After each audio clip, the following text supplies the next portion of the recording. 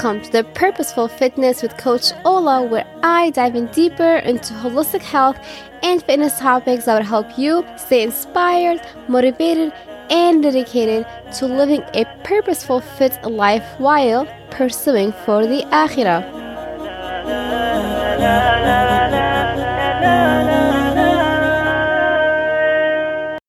Hey, and welcome to the 24th episode with Coach Ola. Today's episode, we will talk about why men's health matter. Although I am a woman and a female trainer, this topic is important to me and to my brand at Be Fit for Akhirah.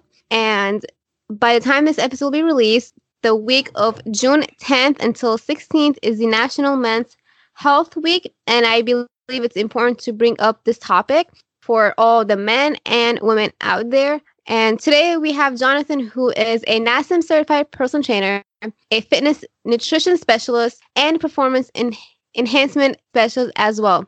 He is the founder and coach of the Recover You coaching program for men in recovery, and he has his own podcast, the Sobriety Blueprint podcast. In today's episode, we're going to discuss on how did he create his program and why did it come together. We're also going to talk about the man's challenges, such as when it comes to emotional health, physical health, and we're also going to talk about alcoholism and how he became sober and why it's super important for us to discuss this, although it is hard even for me to bring it up, but I believe it's important for us to talk about it because as a Muslim, it is a topic that is still a taboo in our communities and across all communities of all different faith and backgrounds. Let's welcome Jonathan. Hey, Jonathan, what's up? Hey, thanks for having me. You're welcome. So excited to have this on. So for everyone who doesn't know, I found about Jonathan's story through one of the Facebook groups that I'm in for online personal trainers. And when I saw his story about his program and how he tailored down to his niche, and how he wants to help men overcome their alcohol addiction and drug addiction, I thought, oh my gosh, this is very interesting because I actually have a story to tell you guys that many of you might not know. I took mental health class at George Mason University, and since I was interested into mental health, and one of the exercises, the assignments that we had to do was to attend one of the Alcohol Anonymous meeting, and it was very awkward for me to go as a woman in hijab. I went with my dad and listened to all the stories that people were sharing who were addicted, who were alcoholic, obviously, who had addiction to it, who are struggling, but they really want to come out of it. To hear their stories was very interesting and also emotional because I was able to relate to them one way or other because of my own quote unquote addiction to food and bulimia, the eating disorder I was struggling with in high school, body image, all of it can be related. So after the meeting, they thanked me for coming in and they gave me their book. So I actually still have their book right here in front of me, the Alcohol Anonymous. It's a huge book, you guys. It's called The Big Book, actually. The Big Book. The Big Book, yeah. And Jonathan will tell us all about it. Yeah. So, Jonathan, tell us about your story and about yourself. Yeah, absolutely. So, I'm 32 years old. I live here in Houston, Texas, and I actually just got in AA, and I came through AA. I actually just got my 6-year sobriety chip. Okay. So I don't know if you saw, but they actually pass out chips at the end of the meeting or for different lengths of sobriety. And so, let me just start out by saying that this disease does not discriminate. I think that you having me on the show is really great because it really doesn't matter what community you're in, what your religious background is. Unfortunately, addiction in general, no matter what it is, what the substance is or what's going on, it is seen as taboo to different degrees in every community, and the problem is that when that happens, obviously it makes the recovery process a lot harder, a lot more difficult. So let me just say that, I was raised in a well above middle class family, awesome family life. Okay. There was no drug addiction or alcoholism in my immediate family. There was none of that going on. And so I had a really great childhood, and I think a lot of the times when people think about, what goes on in AA or trying to kind of nail this thing down, they probably think a lot about, well, what caused it? What caused it? And the thing is, I really haven't spent too much time on that. I think at the end of the day that we look for, just like you mentioned the food thing, a lot of the times we just look for an escape in something. And the bottom line for me is that growing up, I was always the chubby kid, and I was overweight for most of my life. And even though I had a lot of friends and I had a great family life and there were all these good things going on in my life, it felt like something was off. It felt like I didn't belong somehow. And I really can't put my finger on it to describe it more than that. It just felt like something was off. So, years later, when I got into high school, my freshman year of high school is really where I started experimenting with drugs and alcohol. And I'll just tell you, it felt right. Like, it felt like, man, this is the thing that I'm supposed to be doing. As weird as that might sound, I felt okay. It made me feel okay with myself. It made me feel comfortable. It put me in a position to where it gave me another reason to socialize with people. And so that's how it started out. Now, how it ended up is very different, and in that book you have right there, it says that we drink. Yeah, absolutely. And so there's, to be clear, that's just one 12-step program. So Alcoholics Anonymous started, and then from that's one 12-step program. There is Overeaters Anonymous, there's Narcotics Anonymous, there's Cocaine Anonymous, there's Shopaholics Anonymous. There are 12-step programs for literally everything, because it is this process that has been shown to help people deal with their addictions, whatever they are. Okay. And so the thing is that I had issues with drugs and alcohol. And that book tells us that we do those things essentially because we like it. Like, that's the main reason, and that this disease is physical in nature, it's mental in nature, and is also spiritual in nature. And I'll just tell you that people do not think about this, but I did not have much of a relationship with a higher power before I got into recovery. I didn't. And so that is something, the spiritual aspect of my life is something that's really important to me. And I mean, it is essentially saved my life in a large degree. And what led me to that is the 12 steps. But so things started out with kind of experimenting with weed and alcohol a little bit and partying and stuff like that.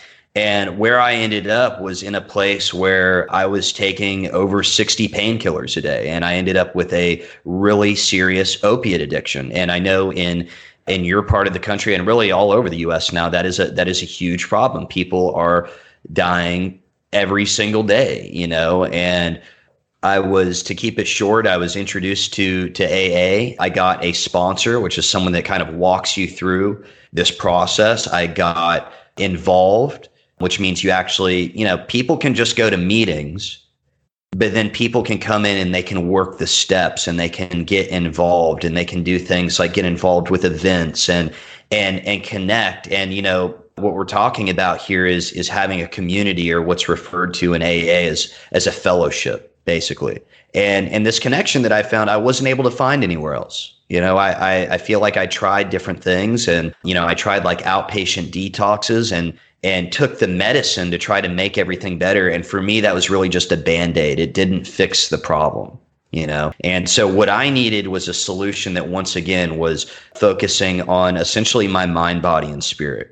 And so today, like you mentioned, I'm a trainer, and I had always wanted to get in shape. And I even had a game plan that I found in my phone later on. It was like Jonathan's Plan for Success. And a big part of it was getting in good shape. And so I started getting in shape, and a big part of what recovery is about and what AA is about, the 12th step, the last step, is all about giving back.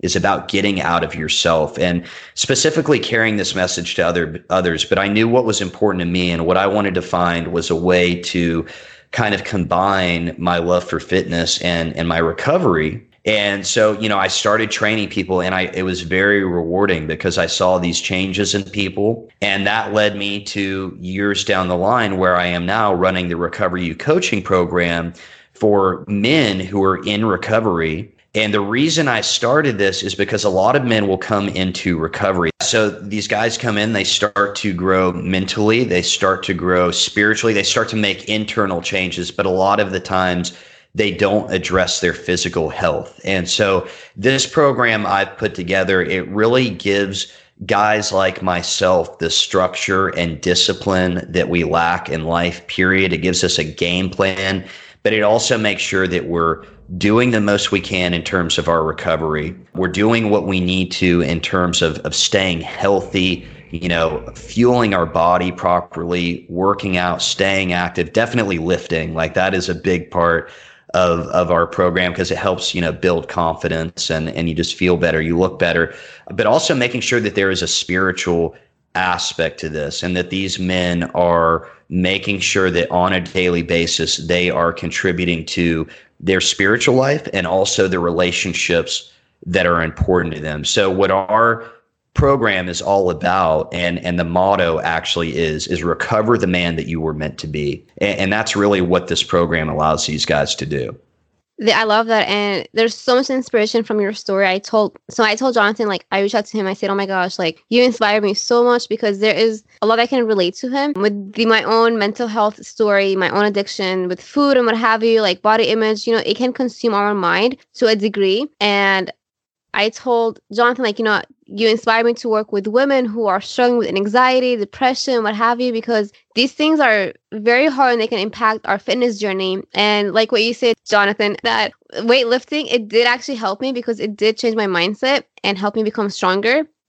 And I told Jonathan, I was like, hey, I'm going to bring in my faith. And he said he doesn't mind that. So like I mentioned, alcoholism, drugs, all of it impacts everyone. But in our communities, like it impacts a lot of the teenagers, especially with the Muslim communities. I've been to like Islamic lectures, for example, and we talked about like when the marriage topic came up, there are like couples out there and families who have or has either a husband who's struggling with drugs or alcohol, or like the new parents will be in shock when they find out their kids are doing drugs or alcohol behind them and all that stuff. We don't talk about it because it's something we don't admit. And then when we talk about it, we bring back like it's haram, it's impermissible in Islam. We bring out the Quranic verses, the narrations from the Prophet Muhammad, peace be upon him, but we don't really talk about on how to solve the problem. There is a problem, but we don't talk about it. So Jonathan, as a man, do you find it sometimes challenging to deal with your emotions because of society's expectations from a man? Yeah. So, man, I've had, so I said, I live here in Houston. I've got friends that are Muslim. I know men in AA that are Muslim. The thing is that I think there is just and I see where you're coming from with that angle, and I think number one, just most men have this kind of macho thing going on, but it's definitely what I could see with my friends that are Muslim. There's even more pressure to be this man, right? There's even more pressure to don't show any weakness. And the thing is that, I did feel that quite a bit. And I'll just tell you that makes the recovery process a lot harder because you need to get honest with yourself about what is really going on. And you need to be, if you're going to attack this thing, no matter how you do it, let me be very clear that I believe that there are absolutely different roads to recovery. I don't think that the 12 steps are the only way. I'm speaking from my experience. This is what has worked for me personally. And I tried other ways that just did not work. So let me say that. But, the thing is that for someone to recover, period, they're going to have to be open-minded to new ideas. Okay. They're going to have to be vulnerable, more than likely, to really be able to move on from this thing. And, I would say for me, I don't know that it was that difficult. When you have gone through what I've gone through, and like you said, you sat in an AA meeting and you felt like there was some emotion and there was some connection there. And the thing is that this takes people to different lows in their lives. Okay. But once you have been, just straightforward, to put it lightly, beaten down to a certain point, you're a little more receptive and you can kind of push some of those things aside that say, okay, I'm a man, I'm proud, like I can't show any emotion. Now, do I think that it's an issue overall? I do. I think that, when words like depression are used, words like, addiction, like we're talking about, are used, people and men especially are very hesitant to use these words. And, and that's part of the problem, and the thing is that, kind of like you were saying, within the Muslim community, addiction is super underreported, and these aren't just opinions. This is based on fact. Like, it's super underreported, and it's an interesting thing because, like where I come from, or with a lot of people, part of the issue is lack of community, lack of connection. And what I see, just as an outsider kind of looking in, is that part of the issue in the Muslim community is that the community is so strong. And so what happens is that there are not many options for someone to find recovery. And so what gets reported a lot of the time is like women, for instance, who are struggling with addiction issues, they have to find options that are outside of their community, where physically they are going somewhere where they will not be seen by anyone in their community. And really, I think overall, no matter what your background is, Muslim or otherwise, we need to have these options available to men and women in our own communities, because if we don't, this is just going to continue, and we can't ignore this problem. It is only getting worse. It's getting worse and worse day by day. So I know that's a long way to answer the question, do I find it challenging to deal with my emotions? But, I think the thing is that when someone is ready to make this change, I think it's just something that part of what you have to embrace. You just have to do things differently. And there's this saying, nothing changes if nothing changes. And if I'm going to sit here and act this macho tough guy that's got it all figured out on the outside, but on the inside, I'm falling apart, then, it's a lose-lose situation, So I have come to be absolutely okay with expressing my emotions and saying, and realizing that I need to be able to say, hey, I'm not doing okay. I need help. Yeah, it's so true. And like, I'm so happy to bring this up because I have been talking about it on my Insta stories and mentioning how, because I've seen it with my family, for example, I've seen it around people, and like other people agree with me that men do struggle in communicating their emotions, expressing their emotions, as in like, it's not okay for the man to cry. Like, yes, it is. And all of that because of the society expectation of him, he got to have the job, especially like within the Muslim communities, for example, like, we're not allowed to be dating, for example, like, and that adds an extra pressure on the man, if he doesn't have that job or that income or proposing to the woman, blah, blah, blah, blah. It goes on and on and on. Like, there's so much pressure. Sure. On the man. I mean, of course, on the woman as well. But I feel like that, and I'm saying from experience of seeing it in my own like life, whether it's a family or not, it exists. And even with high school students and like, God forbid, hopefully not middle school, but it exists in like teenager life too. And that's when I struggle with my own eating problems in teenager life. And they are the most vulnerable, and they are the one who really need that support. But I feel like it's not there yet. Like we're getting there, but it's not. And like because you and I are like in a similar age, millennials, and over 10 years ago when I was in high school, my neighbor's husband, like, he was like looking into the Google database or whatnot. And like, he said the most searched or on online and what have you, the drugs and stuff, the majority of the population were actually like young Muslim high schoolers. And, so that was over 10 years ago. And I'm pretty sure it exists. Yeah. So what's your experience? I mean, since you're from Houston, I know we talked about it, how it's highly populated with Muslims. Mm-hmm. You agree with that, right? You still see it. Yeah. I mean, the thing is, look, let's just be honest. Kids are doing this stuff. And every generation coming up behind me, it almost, when I was in high school, like, man, we were smoking weed and stuff. Like, we were partying. I mean, that's just, that's what it was. That's who I was at the time. And it was stupid. Like, I know that, but I mean, just there's pressure in society in general. Mm-hmm. And it is pressure to fit in to some degree, no matter how you look at it. It's pressure to fit in somewhere, with the cool kids or to, I'm supposed to be, like you said, I'm supposed to be getting this job. I'm supposed to be doing that. I'm supposed to be doing this.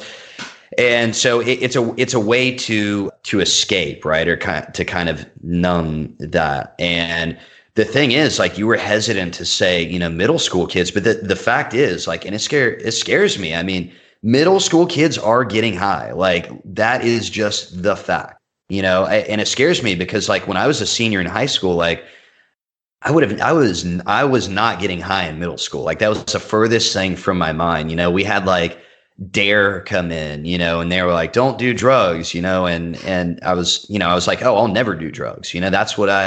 That's where my mind was in middle school. And, and I really thought I would never do drugs. I was just, my mind wasn't there. I wasn't like super unhappy or any of this stereotypical stuff that we think about. But when I was a senior in high school, like the kids coming up in the grades behind us, they had already been, and like you said, this is over 10 years ago, they had already been getting high in middle school and stuff, So the thing is that we don't, even me, like, I would like to think like that's not happening, but the truth is it is.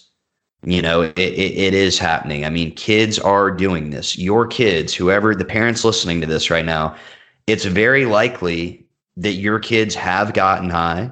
Maybe they don't have a serious problem, but like, drugs are around. Like, you just need to be aware of that. And, the thing is, if we continue to let our kids just go by the wayside and not have any option out of this life that pulls some people into, then what are we saying? What kind of community are we building here? If there's not an option, if there's not an answer for these people, that especially when someone wants to get help, that's the thing that I think is sad, is that there are communities where someone wants to get help and it's so looked down upon that sometimes there is not an answer. Sometimes the only answer is to literally escape. And it's like, man, what I needed the support of my family. I needed support of friends. There's a really cool TED Talk that's gone viral recently, and it's talking about how the opposite of addiction is connection. And there was this really interesting experiment that they did. And basically, like, what the whole thinking and thought process behind of addiction, like where that came from, was there was an experiment where they had one rat by himself in a cage and they had drugs in a water bottle. And what they figured out is the rat would just keep using those drugs, keep drinking the drugs until it overdosed and died. Okay. Now, another researcher came along years later. I love this story. Came along years later. And what he said he said, I think there's something missing from this. And what he did is he recreated the experiment. He said, okay, the rat alone with the drugs. Okay, well, the same thing happened. It overdosed, it died. But then what he did is he had this other cage and he had a water bottle with the drugs in it. And then he also had a regular water bottle. And what they did is they created this thing called Rat Park. And it was this huge cage with a bunch of other rats in it. Things that they could do, I guess. I don't know what the rats are doing in there, but they're having a good time apparently. And what would happen is when they were in a community, these rats would not drink. They would stop drinking the water with the drugs in it. They were connected. They had this connection. It is vital that for people to recover, they have this connection. And if I'm in a community where people are, and this happens in every community, he's an addict, he's a junkie, he's an alcoholic, he's a this, he's a that. And if I don't find a way to embrace these people, then they are never going to recover. And what we need to realize is, and the reason I'm saying that, telling anyone listening that it's very likely that whether they know it or not, there is someone that is connected to them that is dealing with this to some degree. It is because we all know someone. We all know someone, and we don't care about it very much until it hits home. And when it's somebody that your thinking starts to change a lot, so this thinking needs to start changing now, because we're going to know someone that's what is just, I'm going to go by, we were talking about emotions a second ago. I'm going to go by what the data and the facts say. the facts say that most of us are going to know someone that is dealing with the disease of addiction. So, we need to figure out a way to address it, because it's likely that it's going to be someone that we love and care about, There's so much that I want to say about this. So first of all, I just want to emphasize that I know he said you're all kids are doing it. It just might not be all kids, but the majority Sure. is true. And then also I did mention this in my own solo podcast episode. I believe the first one where I talked about my own why mental health, spiritual and physical matters to me. And I mentioned that I did go to a public school, and that even if your kids go to an Islamic school, Christian, Jewish, whatever, these things do exist, because I've heard stories myself from people who taught at Islamic school, for example, who have heard crazy stories that you would never imagine. And I was in shock myself. And I'm like, subhanAllah, I went to a public school. It was in a quote unquote rich white community. Mhm. And every single year there's someone who there's someone that just died, was a suicide, or a boyfriend killed his girlfriend. And I this is my high school experience. And also I was oh, I will never become suicidal or go to a therapist and what have you. But then subhanAllah, I actually became suicidal. I actually had to see a therapist or a psychiatrist, what have you. But it's never say never to yourself, because you never know what it's important to be self-aware. It's important to do, like Jonathan say, the treatment to addiction is connection. I'm tweetable, quote unquote, preach it, but it's so true. So be an open-minded, just be aware and don't close doors to people. That's all I can say. Yeah. So my next question to you is, from your experience, why most men won't stay sober? Why won't most men stay sober? Well, I think part of it we just touched on. Part of it we just touched on is the fact that a lot of men will. There's a lot of men that just that either won't seek help. Unfortunately, that's just kind of how this disease works. Either these guys won't seek help, or they'll seek help, but they don't. There's something in them that holds them back from truly doing the work. And actually, I was just talking last night. So I have a group on Facebook called the Recover You Men's Recovery Community.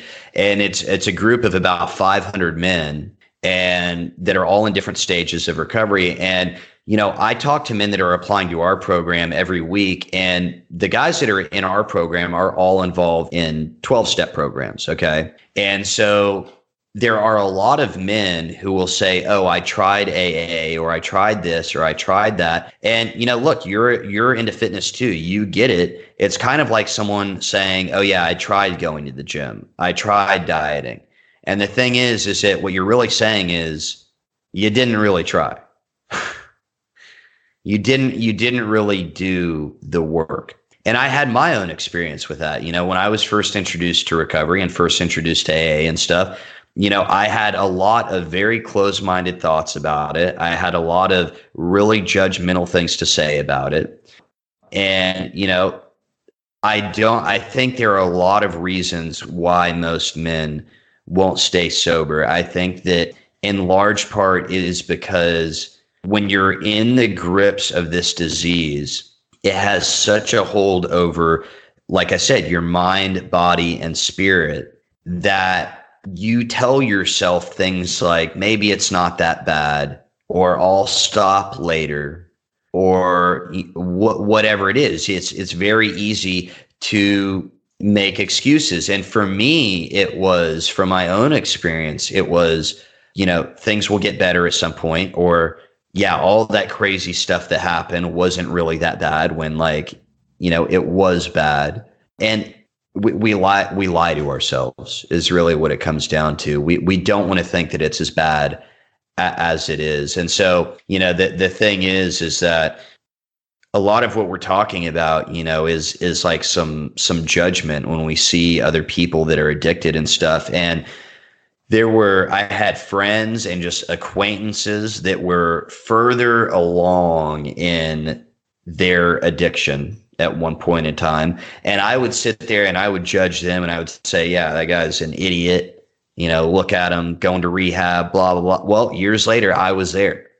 I was there. And so I think the thing is that it is tough for us to see what's really going on, and once we see that, then we have to take the action, and we have to do, once again, I'm going to use a gym analogy, like to get in shape, you initially have to do things that you don't want to do. And in recovery, you have to do a lot of stuff that you don't want to do, that is uncomfortable. We are talking about getting real with your emotions, whether you're a male or female. We are talking about opening up. We're talking about doing a lot of new stuff, learning a lot of new things that are completely foreign and uncomfortable, And so I think it comes down to, because most of the time people do have an avenue for recovery, and like in AA, you'll see men that have come in and out of the program for years and years and years. Some of these guys, sometimes maybe they're 60, 70 years old. You'll hear this story. I'm not kidding you. You'll hear this story all the time.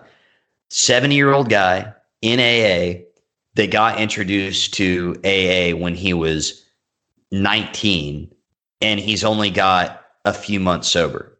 That is one of the most common stories that you'll hear, period. So why won't that guy stay sober? I don't know. I think it probably has a lot to do with doing the work. And I know for me personally, from what I've seen, it has a lot to do with the willingness to really create a relationship with a higher power, whatever that is to you, and I'll be very honest. I mean, very little of me being sober has to do with me. A lot of it is God. Like, that's just what it is, and I was very reluctant about any of that. I saw it because it says God, like in the 12 steps. And I was like, yeah, I'm not really feeling it, and it came to be the biggest strength in my life, period. So I think there's a spiritual aspect that gets left out as well. You're right. And this is a good segue to actually mention from the Quran about alcohol, I guess. So it's from Surah Al-Baqarah and verse 219. And the English translation says, they ask you about intoxicants and games of chance. Say, in both of them, there is a great sin and means of profit for men and, of course, women. And their sin is greater than their profit. And they ask you as to what they should spend. Say, what you can spare. Thus does Allah make clear to you the communications, but you may ponder. And from the narrations of the Prophet Muhammad, peace upon him, said, every intoxicant is khamr and every khamr is haram and lawful. That's reported by Muslim. And there's obviously a lot more, but like I mentioned to Jonathan, that I will plug in from my faith. And as you were speaking, I did remember one story where one of my high school classmates, like a year older than me, actually a few years passed away from drug addiction. And it was really shocking. And I was, this is what I grew up as well. But like he said, you never know. And it's really important to not judge people, because you just never know. And that's that. So from your experience, Jonathan, why do you think men tend to hide their emotions more than women? Because how we women are more expressive, we're more emotional, sensitive. I think I've come to see that, and once again, with Muslim friends, I've come to see that is a big part of the culture. I would say, I think that's changing.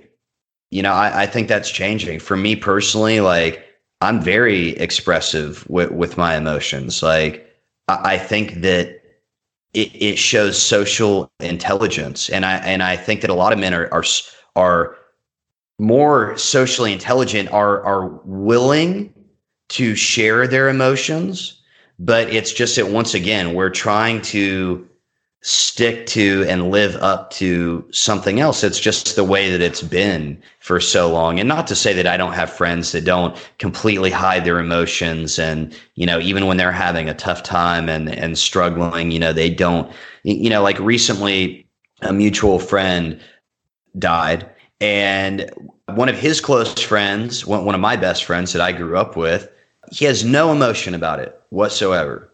No emotion about it whatsoever. Now, part of that is, and to what you were just saying, this is just really sad, but this gives you an idea, okay? So, above middle class community, here in Houston. Okay.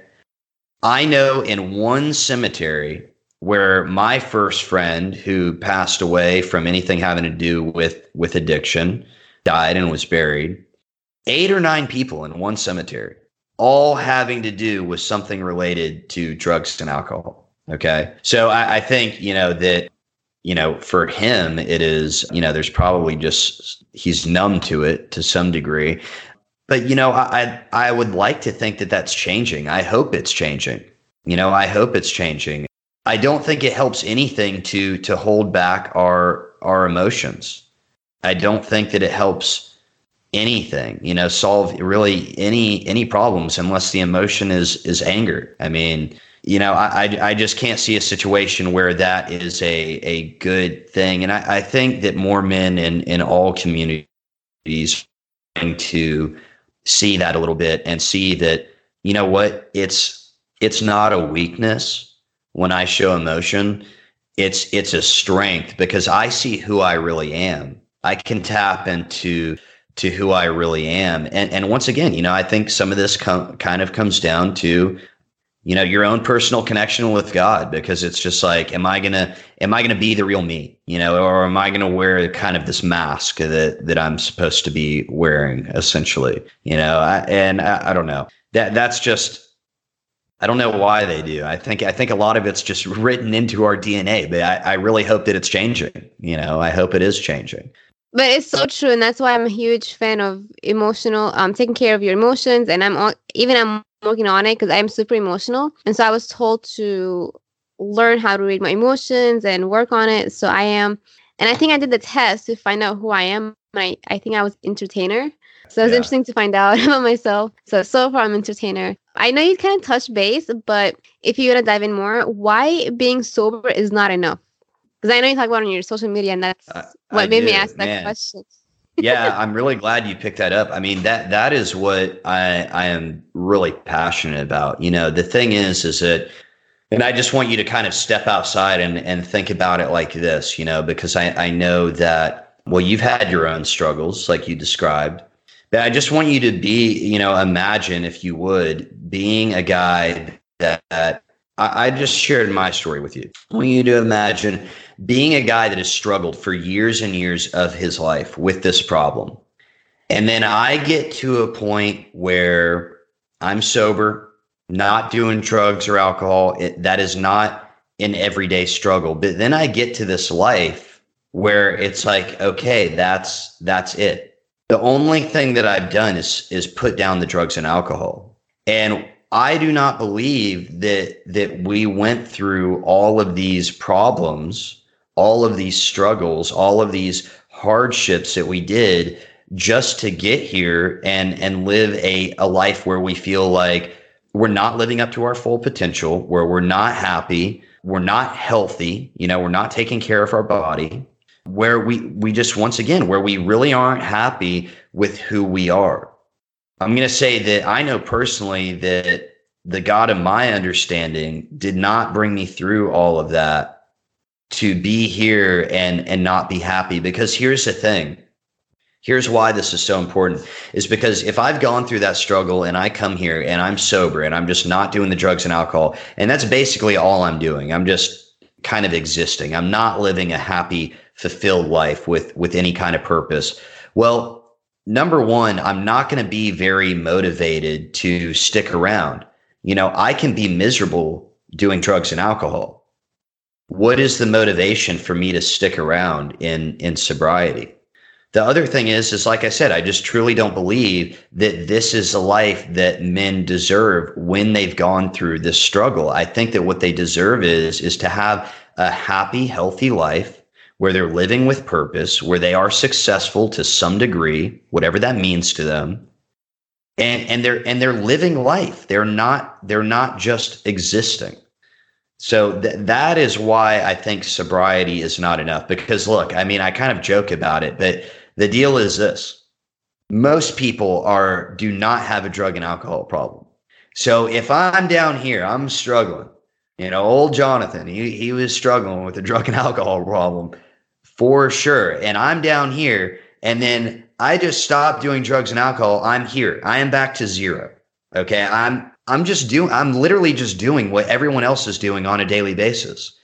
But that is why it's not enough, is because you're back to normal. I mean, and this is something that, this is what I believe. And this is what's talked about, in 12-step programs, is that once you're an addict, you're always an addict. Essentially what you've done is you've gotten some tools to arrest this disease, essentially, to figure out a way to live life with this disease without it being an everyday struggle, essentially. So that's why I think, and I personally feel it is just not enough. Like, getting sober is not enough. That is the bare minimum of what should be going on.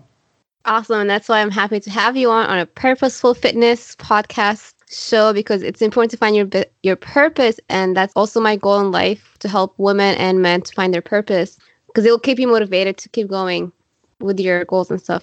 Then tell me, how does your program help men become sober and live a healthier lifestyle? Yeah. So to be clear, so all the men that come into our program, it's really, men are enrolled on a case-by-case basis, but most of the men that come into our program have already been sober for a period of time. And this is kind of what we were just touching on. What happens a lot of the times is men come into sobriety, and even if they're doing everything they need to be doing, a lot of guys like us, including myself, just really don't have the structure or discipline that they need to not just continue staying sober, but really become the man that they're supposed to be, So what we do is we give these guys structure by making sure that they have a game plan every single day, a clear, defined game plan in terms of what they need to be doing to make sure that every single day they're addressing their mind, body, spirit, and recovery. Okay, so they're addressing everything on a daily basis. And what we do is we actually give them a scorecard. You were touching on emotion, and it is important that to some degree we remove the emotion from the equation, and we take score. And we don't say, we think of it in terms of like a training program. Okay, so what we would hope a client would do is, maybe if they miss a workout, they would just move forward and get that workout in. Right. But what happens a lot of the times, the client feels guilt, the client feels shame, they beat themselves up. It goes into a spiral where they stop doing any of their workouts. What the men in our program start to work on is upgrading their mindset so that they're able to look at the facts and say, okay, here's where here's how I did today. Here's where I can improve tomorrow, and moving forward, failing forward. We're all going to fail. So if I have clarity that I'm going to fail at some point during this journey, I'm going to screw up a little bit. But if my main purpose is essentially just to keep moving forward and taking action, then I'm more likely to get better results at the end of the day. So our program doesn't get guys sober for the most part. Our program helps guys stay sober and create this life that they should be living, to really live up to their full potential. That's awesome. And you guys we will mention where you can find it. But Jonathan, is there any question that I should have asked and didn't? I know we talked a lot about different topics, and it was an emotional conversation as well. Yeah. No, I mean, I think you asked a lot of good questions. I think that just overall, this is something, it's just unfortunate once again that it's taboo in any community. I don't know for sure, but I would imagine that you could go into a lot of religious text and there would be something about drinking or putting substances in your body. And, the thing is that I fully understand that, but the bottom line is that there are people in our communities that are suffering, and we have to face that. And if I'm really, in my mind, and I am not Muslim, so I'm not speaking for the Muslim community, but, here's the deal. In my mind, if I am saying I really care about what God wants, I'm living by God's will, then I would like to think that God's will is for me to take care of those who are suffering. And if there are people in my community that are suffering and I'm ignoring them, that doesn't feel very aligned with that just doesn't seem like something that any higher power would be saying, So that's just kind of, my opinion on it. And, I just think it's like we talked about, it's just something that in the Muslim community is reported. It is happening. People are trying to find help, and there need to be people in the community, like in other communities, that are taking a stand and saying, we're going to do the right thing, and we're going to help these people out. There needs to be an avenue for recovery in every community. Thank you. Thank you for allowing me to come out of my comfort zone too, because I was really nervous about this episode, but I'm like, we got to make it happen. Yeah. And also, congratulations for hitting that 6-year mark. And thank you. You're welcome. Thanks. And where can someone stay in contact with you? Yeah, so they can go to facebook.com/recoveryucoaching. That's our Facebook page. If they want to apply for the program, they can go to recoveru.net. And if they get with me on Facebook and they happen to be a man in recovery, then they can actually join right there on our Facebook page, facebook.com/recoveryucoaching. They can actually join our men's recovery community as well. And it's just a great resource where they can connect with other men that are in recovery, get some suggestions and get some help and really get led in the right direction. Awesome. It'll be in the show notes. And if anyone is listening and you know someone, or maybe you are struggling privately, make sure to hit up Jonathan, and do not be afraid to seek help, because I'm a huge fan of seeking help. And I talk about it all the time. Get out there, literally seek support, because it makes a world of difference. Yeah. And thank you again, Jonathan. Have a wonderful day. Absolutely. You too. Thank you for tuning in. If you've enjoyed this episode, make sure to subscribe today and leave a 5-star review. You can also screenshot and share this episode with a family or a friend. Be strong, be fit for Akhirah.